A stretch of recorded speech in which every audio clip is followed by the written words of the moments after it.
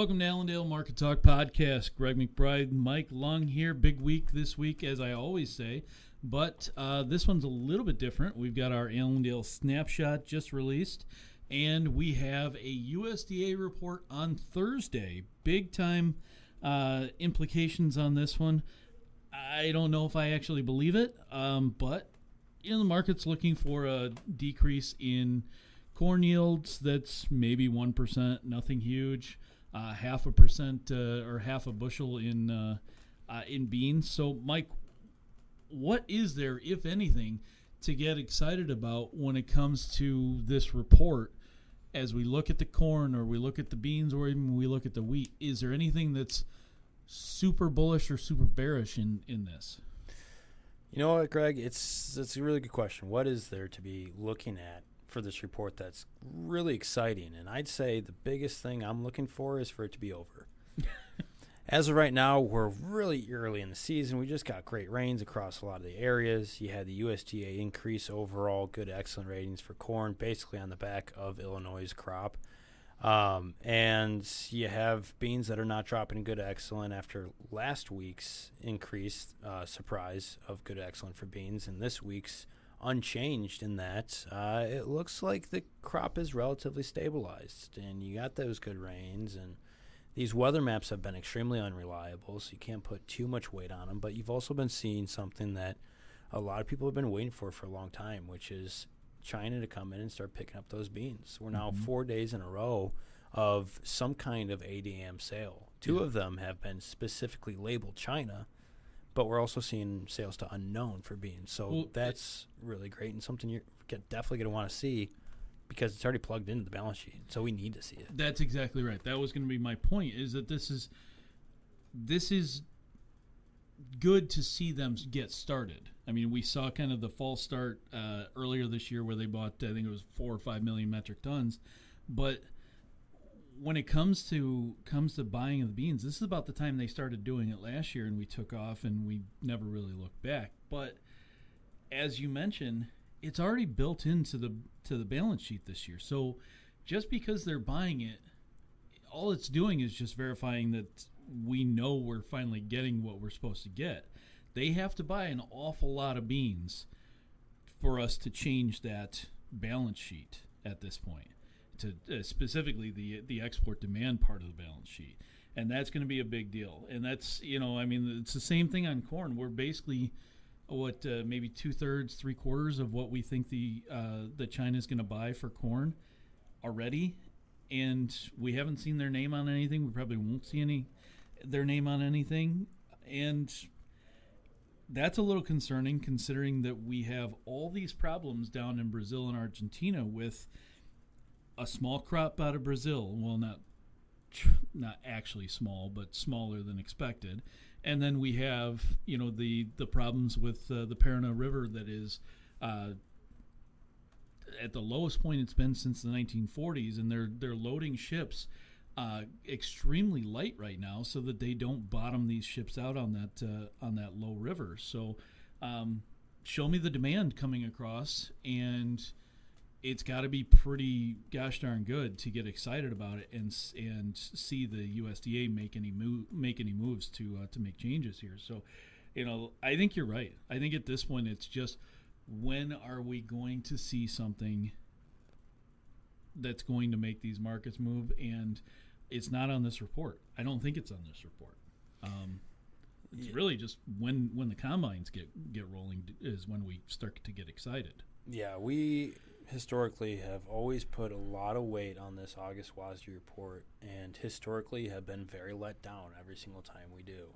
You had in 2019 the expectation that the USDA was going to come in here and make some big changes because of all the rain, and there's no way that we were going to have anywhere close to any kind of trendline yield. And then they didn't do anything, or at least not to the expectation of what trade wanted, and we went rifling. Actually, we went down on that report day. So you broke the 420 gap that day, and then you went limit down, and there's really no looking back really from there. Yeah. So I would, like you said, it's just not something I'd like to put a lot of weight behind. I would much rather have some kind of new information to trade, something like our confirmation of the sales or something further on this biofuel thing, if there is any further movement, and really seeing something new that we can price in besides what we've seen, which is just repetitive news, which is why I think we have a large range that we've been trading. Yeah. Well, and the production is not going to change greatly at this point. Typically, if you see yields in corn down 2 bushels, 3 bushels, that's not, or even up 2 or 3 bushels, that's not enough to really swing this market bullish or bearish. On the bean side of things, one bushel to the acre is not going to do it. Plus, I mean, this is an August 1st report or a July 31st report. So back on that day, at the end of last month, we didn't have any indication of how good or bad this bean crop was. We had an idea that the first half of the month was going to be dry, and to some degree the first week was, but after that it opened up. So it's too hard for the USDA to come in and say that they have to lower or even raise the bean yields on this one. So, as we move forward, settle into ranges. If you find a good spot up at the upper end of a range to lock in some sales, that's probably what you need to do. If we get to the lower end of that range, and I think it's closer to $13 on beans and closer to $5.15, $5.20 on corn, then go the other way with speculative positions. But at this point, it's just, where do we go? Is there an outside market? The biggest thing, obviously, that you mentioned is this biofuel thing. We need to get some sort of a confirmation from the government that they are in line with the farmer on this one, because that is a scary proposition to take away 30 to 40% of your corn usage. And no telling what that actually means for bean oil or beans domestically if they were to take a piece out of that. But it's a big meatball hanging out there that we need to have some sort of a confirmation of, are they with us or against us, I guess, at this point. Yeah. So a lot of things to be watching, a lot of really news and headlines to watch at this point. As you just said, the further we get into the season, the closer we get to harvest, the less we have to add premium to any kind of supply, and the more any kind of further premium that's being added to this market should come from the demand side, unless there's some kind of foreign supply problem. But definitely something to be watching, those headlines going forward as you're going out and getting your combine and harvesting, just checking in, making sure you know what's going on. And speaking of harvest coming right around the corner, we also here at Allendale have our yield survey that's going to be coming up here relatively soon. So go into your fields, see what they're looking like, get a good idea of what you should be expecting for yields, or at least what the field is telling you right now.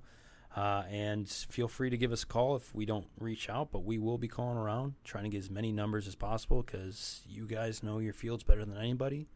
And it has shown historically that this yield survey is very close to what the USDA provides. So if you guys have any questions, want to give us our yield numbers, the number here is 800-262-7538. But today for Allendale Market Talk, this is Mike Lung and Greg McBride signing off. You guys have a great one.